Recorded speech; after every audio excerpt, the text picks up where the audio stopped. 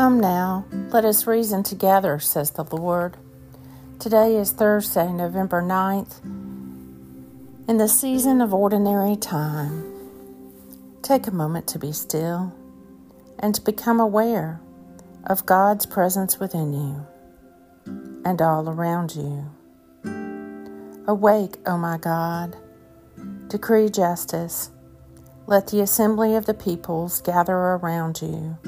Let the malice of the wicked come to an end, but establish the righteous, for you test the mind and the heart, O righteous God. Deliver me, O Lord, by your hand, from those whose portion in this life is this world. Righteousness shall go before him, and peace shall be a pathway for his feet. A reading from the prophet Isaiah. In the year of King Uzziah's death, I saw the Lord seated on a high and lofty throne. His train filled the sanctuary. Above him stood seraphs, each one with 6 wings, 2 to cover its face, 2 to cover its feet, and 2 for flying. And they were shouting these words to each other, Holy, holy, holy is God. His glory fills the whole earth. The doorpost shook at the sound of their shouting, and the temple was full of smoke. Then I said, Woe is me! I am lost, for I am a man of unclean lips, and I live among a people of unclean lips, and my eyes have seen the King, Yahweh.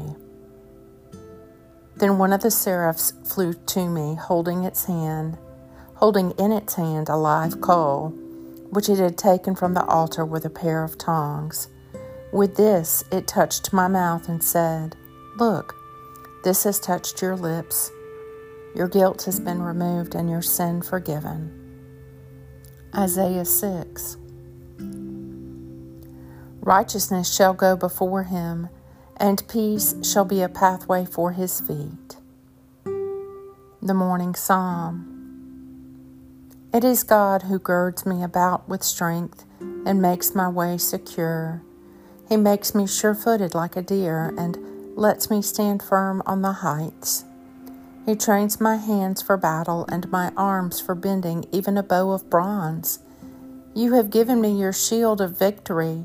Your right hand also sustains me. Your loving care makes me great. You lengthen my stride beneath me, and my ankles do not give way. Psalm 18. Righteousness shall go before him, and peace shall be a pathway for his feet.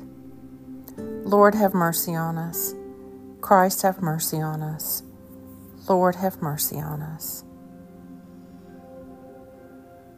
Renew in my heart, O God, the gift of your Holy Spirit, so that I may love you fully in all that I do, and to love all others as Christ loves me. May all that I do proclaim the good news that you are God with us. Amen.